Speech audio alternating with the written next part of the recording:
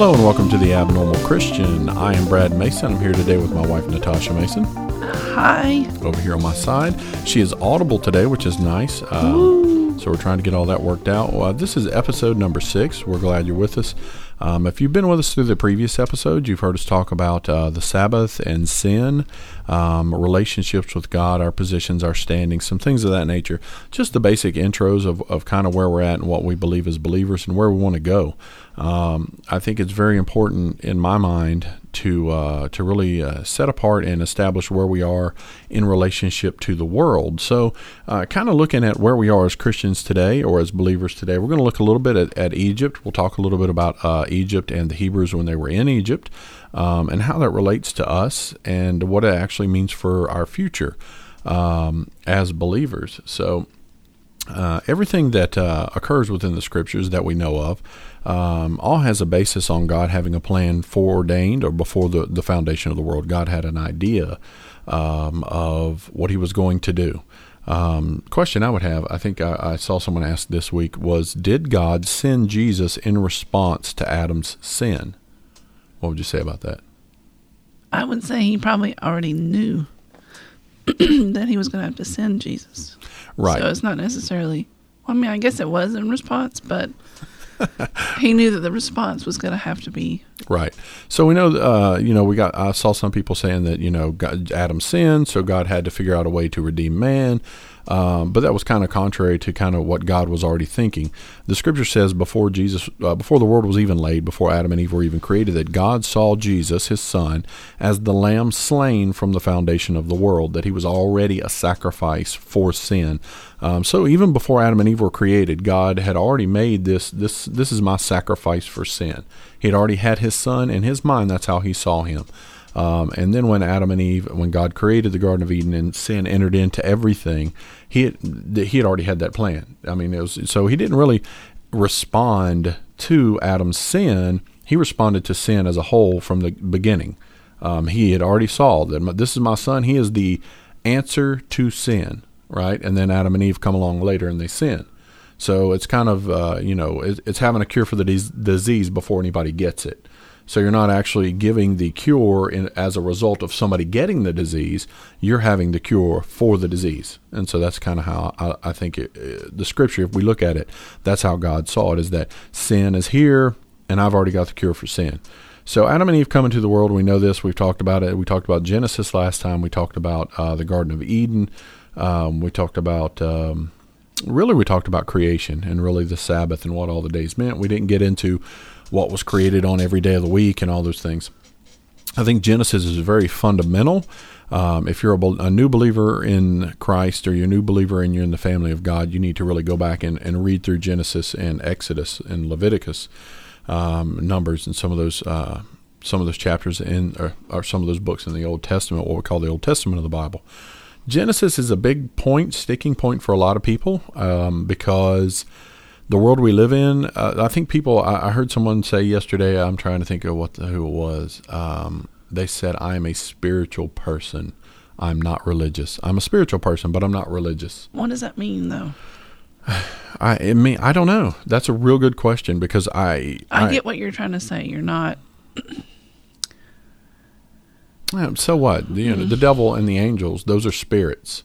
So just because you're a spiritual person doesn't really define you as anything. It doesn't set you apart from anything. It doesn't say I have an actual belief in something. And I think that's what most people say when they mean by that. It's a vague statement. Well, they're not really trying to take a stand either. Spiritual is related to what? Well, spiritual as related to a non-spiritual person. Because if you think if you look at the standard that most people have set for themselves, the majority of people in the world do not believe. Well, I'm going to say honestly, they don't believe what the scripture says. That is God's qualification to get into heaven. That's just something basic, like getting into heaven. When you ask someone who is lost, or you ask someone in the world, "Are you going to go to heaven?" They're going to tell you generally what. What do you think they're going to say? I hope so. Yep, they're going to say, "I hope so," and they're going to, and you could press them, and you could say, "Well, why do you think that?" And what do you think you have to do to get to heaven, as opposed to going to hell? Right. Or they're going to say, "I'm not not bad. That's the answer. I'm not a bad person. I might not be good, but I'm not bad. I haven't killed anybody. Right. So spiritual, saying that I'm a spiritual person is basically saying I acknowledge that there is something more out there, but I'm not responsible to it, right? So I set my own standard. So this is why there's so many people who have so many different views of how to get to heaven or how to get to God or how to come, and they leave Jesus out of it. Nobody wants to even talk about that because Jesus is a standard that is required.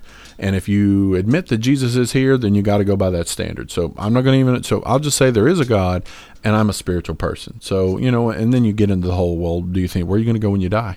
Oh, I'll probably go to heaven like my grandma did. And, somebody could live like hell on earth and die. And we always go to the funeral and say, well, they're in a better place now. No, no. Maybe not. No, there's a lot of people who are not in a better place. It doesn't. And I think that's hard for people to come to terms with or to even think about. Yeah, nobody wants to admit that. Hey, that guy's probably burning up right now. Well, I mean, but it is a true reality that I won't say it's never dealt with. It is a true reality that is seldom dealt with, that most people, nobody wants to think about. I tell you all the time that I sit and think probably too much about when I die and what's going to happen to me when I get old and when I pass away. And I think about death, and I think about the other side of life, and I think about heaven, and I think about Christ coming back. And I mean, this stuff weighs on my mind a lot, and I think about it, and it affects me emotionally. We've talked about that. But it's the kind of things that I think about, and the majority of people don't want to think about it. They don't want to have anything to do with it. I don't want to talk about death. I'm not old yet. I don't, and that's the foolishness. Death can come at any time. Right. That's the foolishness of life, is that we think we've got forever. Well, I've got another 20, 30, 40 years. I'll make up my mind and give my life to Christ in that amount of time. The reality is nobody gives their life to Christ unless he calls them. And so, if you're listening to this and God has called you or he's calling out to you, you don't have options. You either answer his call. Yeah. You lay your life down now, or you might not ever lay it down again until it's over with. So it's not up to us as to whether, we decide to come to him. I think that's a fallacy that we tend to preach to the world, and we tell the world that, it's of our own choosing and our own choice. I think, the scripture is clear that God chooses and calls whom he will. I mean, he just does. And a lot of people say that's not fair, but I think God gives everybody a chance. That's always been my feeling and take on it. So anyway, back to Genesis, a little bit of that and creation and the things. So as it relates to Exodus and going into Egypt, so Adam and Eve come along. We know they start civilization. We know that life basically starts with them. And this is the greater point of Genesis that I was trying to make, is that for those who believe the scriptures but don't believe Genesis, there's a lot of people out there who call themselves Christians who do not accept the creation in 7 days. There are a lot of people out there I know some people who call themselves Christians or believers, and they believe in I would say a Genesis evolution, that God created, boom, the Big Bang, and then he allowed everything to evolve from as it would. Right. And he didn't have any hand in it. Right. So it helps them explain away it helps them take the Bible and scientific evolution and mush the two together. We learned about that, didn't we? With that Constantine did the same thing with religion. He took the sun worshipers and he took the Christians and he mushed them together to make something new. So we've got these people out there who want to do the same thing with the Word of God. They want to take Genesis and they want to say, hey, God, this is figurative. A lot of people say Genesis is figurative, that it's not, it didn't really happen in 7 days and God didn't really do it in 7 days. And I will plainly tell you, if you cannot believe every single word in that book, then you got no right believing any of it. Because if one part of it does not hold true, how could we trust any of it? And Genesis is a huge foundational part. This is where original sin occurred. This is what happened. This is if we believe that sin entered in through Adam, then why can't we believe that the God who gave his son for us created everything in 7 days? He's God. I don't understand why people can believe that God would hang upon a cross and shed his blood, and that his own blood would cover all of sins. It's a remission. He would pay for every sin that we commit, and he's able to do that for every generation, for billions of people through the whole planet, but he's not able to speak life into existence. He wasn't able to create it in 7 days. So, it makes no sense to me. And I've had people challenge me too, well, the flood seems ridiculous, that God could flood the whole earth. If God could make the earth, God can flood the earth. If God can flood the earth, if you go to the book of Revelation, you'll find out that God can burn the earth. which he eventually does. The Bible says he burns the entire earth and then he makes it over new. So the ideas that I think people have to get in their head is that if there is a God, he is outside of your control and he is outside of our labeling and understanding, that we can't put our labels on him. He doesn't work in our time. He doesn't work in our understanding. He doesn't work in the way that we see life. He works in his own realm. He always has. He always will. That's what makes him God. He's not just some guy sitting in a chair, throwing lightning bolts and just kind of letting us get away with whatever we want to, and then eventually we make our own way to heaven. So Genesis is a big deal because of that. So then you go into Exodus and you come into Abraham and Lot and going down into Egypt. One of the, really the main thing that I think people need to understand is that generally everything that happened in Egypt from the time they went in to the time they left, and some after they left, is a direct reflection of the world and everything around us. I mean, it's a pervasive idea through the scriptures. The Jews themselves observed Passover every year from the time they left Egypt. We're talking 5,000 years ago. I mean, almost 5,000 years ago, they left Egypt, and they keep doing this Passover because of Egypt and what happened there, because it was that impactful upon who they were.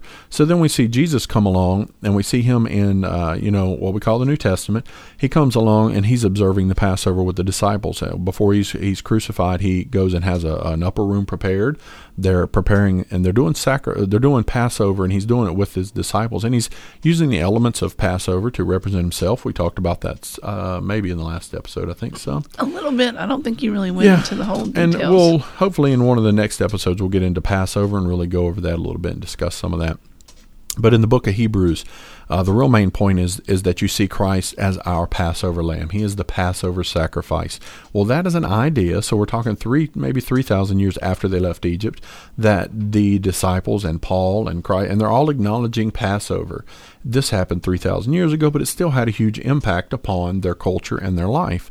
So when it comes to us, we have, over the generations, over the last 2,000 years, we've weeded Passover out because we don't really, as the church and the body of Christ, we don't see Passover as being a ceremony that we are responsible to do. We take communion. It's a Jewish thing. Right. Right now we take communion and we do that. We do communion. We don't even, we celebrate Easter and we do communion. So really, I want to take us back a little bit to Egypt, and I want to look at some of the typologies that are there and some of the things that we see. So if you go back to Egypt, and we're just going to go back to Pharaoh and Moses, and we'll just kind of pick up. Everybody knows the story. Hopefully you know the story. It's been made in movies, and Charlton Heston and all these people have done this, this reenactment of being in Egypt. And it's such a huge time for the Hebrews because they're enslaved to their Egyptian captors, basically, and they're used as slaves and they're held captive. So Pharaoh is over them, and we have Moses who comes out, and he is brought back in as a type of Messiah to set the Hebrews free, and that's kind of the general basics of Egypt and what was going on. So we know that Pharaoh is a representation of Christ. Pharaoh is a representation of the devil, not Christ. That was a flub. But we know that Moses is a representation of Christ, and the people that were there, the Hebrews, are a representation of the world. That goes even a little bit further because all the Hebrews, when they left Egypt, it's estimated there were 3 to 4 million people who left, and it was not just Hebrew people that actually left. There were people from all kinds of nations blended in with them when they left. So when we look at this story, we see that Pharaoh is really the Satan, is the evil one. Moses is the Messiah, and the Hebrews represented the world. That was the people in the world. So in our own belief as Christians and modern day born again folk, we have to see the world as the same way. The world that we live in is Egypt. I mean, the Bible goes on to talk about in a way that it alludes that the world is Egypt, that we're still slaves and captors to it. But the thing that we're captors and we're slaves to is sin, so we're held to that. And that's what holds us in Egypt, and that's what keeps us chained here. If you look at the majority of us, we're working day and night. We're working 6-7 days a week at a job. We're in debt up to our ears. We're a lot of people are just trying to exist and survive. That's all they're trying to do. And that's what they were doing in Egypt. That's what the Hebrews were doing in Egypt. They were caught in Egypt, and they were crying out for someone to come and save them. That's what they were looking for. They wanted a Messiah figure to come and rescue them from Egypt. So being that we're caught and we're trapped in this world, I think the majority of people are languishing and suffering. I think if you're not a financially set individual, a lot of what goes on in life really relates to your personal finances, where you're at money wise. Typically, especially in the United States, the more wealthy people, not saying that they don't have problems and issues and things like that, but they don't have some of the woes that the poor people do. Middle class and poor folks have to worry about. How am I going to pay my bills? How am I going to pay my medical bills? How am I going to, there's a lot of things that this money can really do to us in this world. So you look at Egypt, you look at the Hebrews are trapped there, and they're crying out for a Messiah to come. So God decides, I'm going to send somebody. I've got this guy Moses. I'm going to send him back there, and he's going to redeem the people, and he's going to bring them out of Egypt. He's going to take them out of Egypt. So when we look at the world as it is today, we have the same type of thing. We have Christ who is coming, and he has come, and he has redeemed us. He has paid a price. He has paid the fee. He has paid whatever God's requirement was, which is a blood sacrifice. He paid that so we could be set free from Egypt. We are not bound to this world any longer. We are not slaves to this world. They do not own us. They do not control our destiny. They do not control our outcome. They don't control any of that stuff. We are free from this world. The major question that I always continue to ask is, if we are free from this world, why do we go back to Egypt? As believers and Christians, as whatever you want to call yourself, if you are a follower of Jesus Christ and you're born again, paid for in Yeshua, why in the world would you want to go back to Egypt? You got anything on that? You're sitting there with a look on your face like, I don't know. And my point is, why do people want to get caught up in the money and the gossip and the lifestyle and the desires? And everybody's got desires. Don't get me wrong. Well, I think people get in this game where they compare themselves too much to what's around them. Right. They're not really comparing them to God or what God would have for them. It's more, well, my friend just got a new car, and I should want a new car, or I should be able to get a new car, and why can't I, and why isn't God providing that for me? And endlessly. No, and I agree with that completely. I think me and you talked about that earlier this week, where I said that Paul had said it was good for a man if he would not be married, if he didn't have kids. If he's going to serve the Lord, it's better for him to go into ministry basically unbound, or I don't want to say unshackled. I asked why the Catholic Church wanted priests to be because unmarried and celibate. Because they believe that Scripture from Paul was a definite command that to be a priest or to be the leader of these churches, that they should not have relations. They shouldn't have a wife. They shouldn't, they're not to be burdened by the world, because they are doing the work of the church. It's the responsibilities. Right. They're working for the higher authority. They're working for the higher, they're working for the office of God, basically. But we know that was not really what Paul was trying to say. Paul was saying, hey, it's better if you do one versus the other. But then again, he said, but if you burn for someone, it's better that you get married. He was saying, I understand. It's going to be difficult. And I think a lot of pastors and a lot of preachers in the world today, if we look at them, they struggle with that. They struggle with most pastors that I know don't own a home. They rent houses. They move every couple of years because the church that they're in has who knows what pop up, or they have a better offer from a different church, or God is leading them to a smaller church or a bigger church. So they're really sojourners in the land. They're kind of moving around, which is kind of how you grew up. Yeah, and that was great for us when we were growing up. We got to see that a lot because it really puts in my mind a constant memory of being indebted to this world and being enslaved to this world versus being free to do what God wants you to do. And it's tough. I mean, we've got multiple children, and it is tough to think, hey, what if God wanted us to get up tomorrow and move to Washington State in the middle of for whatever reason. I mean, it would be tough for us because we would say, well, we got a house and we've got all these responsibilities and I've got family. And I think, this is, we're kind of all over the place here, but this is really what Jesus was trying to say to the disciples when he said, I've come to bring a sword, and I'm going to divide the mothers and the fathers, and I'm going to divide the children from the parents. And he's saying the word of God and what I have to tell you is so dynamic, and it is so so powerful that it is going to divide even some families. We're not going to be able to deal with it because they're going to say, hey, Mom, I'm going to go off to Africa, or I'm going to go off to Asia, and I'm going to preach the gospel about this Messiah who's come. And the mother's going to have a fit and lose her mind because that's the craziest thing I've ever heard. And just like my mom. I just wanted to go to Africa for a missions trip, and she almost had to come apart. Because she loves you. Because she loves you. That's what that is. But at the same time, the gospel is so important and imperative in our lives that it has to be a burden for us. And it's a good burden. It's not a bad burden, but it has to be a good burden for us to say, I've got to put all these things down and I've got to do what God wants me to do. And it's tough. It's really, really hard to do. And I can't claim that I've been able to do that 100% of my life because I haven't. But I think that's what Paul was trying to talk about. So we look at Egypt, right? When we got the Hebrews trapped down in Egypt, Moses comes along. We all know the story. He gives the commands. You set my people, let my people go. And actually, he had Aaron helping him out with that. Moses wasn't the greatest speaker in the world. So God took this man who had some troubles with speech, and he had somebody helping him. But the power of God was manifest to the point to where Pharaoh was like, get your people and get out of here. I don't want nothing to do with you. The plagues. Right. It was horrible. It was miserable. But he got to the point to where it broke Pharaoh, and Pharaoh said, get your people and get out of here. Leave me alone and don't come back. So Moses takes them out of Egypt. And the first thing Moses does is he heads down he's headed to the mountain of God, right? But the Red Sea is in their way. So they go to the Red Sea. We know that Moses, God parts the Red Sea. We see Charleston Heston standing there with his arms up, yelling at the wind or whatever.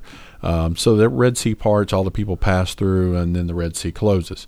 They come down to the mountain of God, and we know that Moses goes up onto the mountain to receive the word of God and God's commands. If we look at that whole story of what happened in Egypt, just briefly, and we think about how we are, we're in the world. This is Egypt. We were the Hebrews. We are trapped here. We are just stuck in this land. We're enslaved by sin. We know that Satan is the father of lies. He is the father of deception. He is the father of all the wickedness that is in this world. The scripture says there are only two families. You're either a child of God or you're a child of the devil. That's in the scripture. Those phrases are in the scripture. You can find that. So the scripture really divides the word and the world in half. It says at one point in the judgment of God, there's going to be the judgment of the sheep and there's going to be the judgment of the goats. There's two different sides to this. So you have the righteous and the wicked, the sheep and the goats. You have the children of God and the children of the devil. So, and the real thing is even the people who are spiritual and don't think they need Jesus for any of that, they're falling on one of those two categories. There's no middle ground. There is no, there's no middle line. There's no middle fence to ride there. You're either on one side or you're on the other in the eyes of God. So that's how he sees it. You're either my children or you're children of the devil, the wicked one, the lawless one. That is how God views it. So we come to the mountain of God, children of Israel. The Hebrews are here at the mountain of God. And it's not only just the Hebrew people, but like I said, it was a multitude of other people of all nations of the world that had come out of Egypt with them. They wanted to be free too. So when this happened, all these slaves are going out with the Hebrews. They come to the mountain of God. So we go back, we see Moses coming into Egypt to save them. This is what Christ has done for us. He takes them to the mountain of God where they're going to receive the word of God. But first they have to stop at the Red Sea. So the Red Sea is baptism. They were saved in Egypt. They're brought out. They're baptized. They go through the Red Sea. It's the immersion of water, right? So this is just pictures. They go through, and it's a picture of baptism. So they come to the mountain of God. This is where we're going to receive the word of God. In the Hebrew, we would receive, because we've been born again, and we're born again believers, we receive what is called the Ruach HaKodesh. The Ruach HaKodesh. And I'm probably not saying it as clear because I don't want to pop this microphone all up. But it is the Holy Spirit of God. So they go through the Red Sea, they get baptized, and then they go to the mountain of God and they receive the Holy Spirit of God, basically in the word form. Later on, when Yeshua comes, we know that God tells the disciples he's going to send his Spirit to sit upon them, to dwell in them. So the Bible says that the Holy Spirit comes as cloven tongues of fire, and they are sealed with the Holy Spirit. Anyone who believes in Yeshua, according to the Scripture, is sealed with the Holy Spirit until the day of redemption. And that is a permanent seal that is put on them by God the Father. We can't change that. We're never going to be able to undo that. I have a lot of friends who believe in losing their salvation. They don't believe they don't believe you can keep it, that it's not a permanent thing. They believe you can lose your salvation. You can lose your born-again-ness, because you have to think of this as a family relationship, that we are born into the family of God by His Spirit, not our spirit, by His Spirit. We are sealed with the Holy Spirit, which is that new life that is born in us. Just like my children are mine, they could go out and do all kinds of horrible things and just be really bad people when they grow up. They will always have my blood in their veins, and they will always be my children. My seal is upon them. My seal is blood. Scripture says life is in the blood. That's where life resides. And the life we have in Christ is in the blood of Christ. The seal that we have in us is from the Holy Spirit of God. We can't undo that. So, I think when you look at the picture of Egypt, there's a lot of stuff that goes on there. There's a lot more deeper things that go on in Egypt. There's a lot of things that happened at actual Passover in Egypt when the death angel passed over. There's the blood on the doorpost. There's a lot of things there that are types and pictures of things to come that tell us more about who Christ is going to be. And then when He comes, we can look back and we can see that. And I think that's why the Jews right now, current Jews, still celebrate Passover, is because they realize that it was liberty from Egypt. And this is why we celebrate our life in Christ, because it's liberty and freedom from sin. So looking back, just always remember that the Old Testament scriptures that everybody says is old and done away with, those things are just as important as the New Testament, because it's going to teach you more the character of God and what God wants you to know, as the New teaches us the character of Yeshua and the Messiah and what we need to know in Him. So going back to Egypt, we go from Genesis, where we have this awesome creation that God did, God spoke, and it was, to where we are now in Egypt, and we're coming out of Egypt, and then we're going from there and going forward. So next time, we're in some of the other podcasts, we're going to look at some of the prophetic scriptures in the Old Testament that talk about the Messiah who comes. One of the interesting things that I saw this week and read actually was that Stephen Hawking. You know who Stephen Hawking is, right? The computer voice guy, Yes. the computer voice guy. Stephen Hawking said, and he believed, he was asked the question, what was before the Big Bang? What happened before the Big Bang? What existed? What was going on? Right. What existed before the Big Bang? And Stephen Hawking's response was nothing. There was nothing. There was nothing before the Big Bang. Nothing.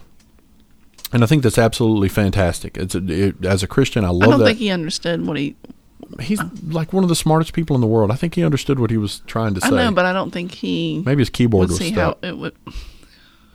I'm just saying, as a Christian, I love that answer. I absolutely love the uncertainty of that answer. You can't even, I had somebody argue with me that it was gas. There was gases before the Big Bang occurred. Then some atoms ran into each other. And, even that is a wonderful, wonderful answer for me, because you can't explain to me where the gases came from, and you can't explain to me where the atoms came from. You cannot tell me anything definitive about what created all of life. Nothing. You can't tell me a single thing.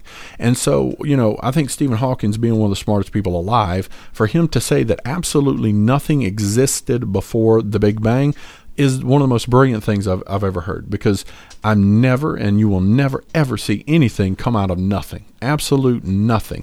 There was an explosion, and all of life occurred, and all of life happened. And it is absolutely ridiculous to believe that could occur apart from God Himself speaking it into existence. Honestly, when God spoke it into existence, if you tell me that God was before the Big Bang and God spoke everything into existence and out of nothing it came, I would absolutely believe that, because it matches up with Scripture. God spoke, and it was. He spoke the words for light, and it was light, and God spoke, and it was. He didn't go through these long evolutionary processes. He spoke it. That's the power of God. His voice is so powerful, even at Mount Sinai, where they were receiving the Word of God. The Scripture says that at one point they were asking Moses, why can't God speak to us? And Moses is like, okay, you want God to speak to you? Okay. And so the Scripture says that God spoke to them, and it was like a mighty rushing wind that came off the mountain, and it terrified them so bad that a lot of them wanted to die. I mean, that's how they felt. They felt like, we've heard the voice of God. We're going to die. This is horrible. This is the worst thing we could have ever done. So then they go to Moses and they tell him, God can speak to you. We don't need to hear him because You just tell us what he said. There's so much power in his voice. And this is just talking to people. God's voice is so powerful just in talking to them that it scared them. We know the scripture says that when Moses came off the mountain, that the radiance of being in the presence of God was upon him. Is this unfathomable power that God has to create a universe and to create this perfect law and to create this perfect order and to create a perfect a sun. I won't say he created the sun, but to have the idea of what he wanted to do with the sun and have the idea of how he was going to redeem mankind. And then we look and we're like, we got these smartest people on the planet who are like, there's nothing before the Big Bang. That just blows me away. Absolutely blows me away. Because this is a matter of faith. Faith is the evidence of things unseen, the substance of things hoped for. Atheists, agnostics, anyone and everyone on this planet has faith, and they're putting it into something. The atheist is putting his faith and his hope in the fact that he believes there is no God and there is no consequences. And you know what? His faith better sustain him, because at the end, if his faith is wrong, he's in trouble, right?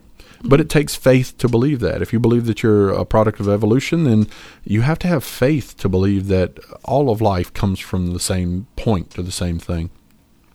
So I just thought it was really interesting. It kind of related back to Genesis as to how somebody would say there was nothing before the Big Bang. That's brilliant. So anyway, so Jen, a quick look. That was just kind of a quick look at Exodus and Egypt and the Hebrews, and kind of how that translates into our world and into what it means to us as believers. So that's pretty much it. It's going to wrap this episode up. Check us out on Facebook. We are on Twitter, correct? We're on Twitter. Mm-hmm. So look on Twitter and join in, comment, share, and like these videos. Kind of help us spread the word a little bit with your friends. The podcasts are awesome because they don't cost you anything, and you can just have a good time listening. If you have any ideas of things you want to hear about, or you have some questions, leave us a question on our Facebook page, and we'll be glad to talk about it and mention it in the podcast and see if we can cover some subjects and go over some answers. So for me, we'll talk to you later. Bye.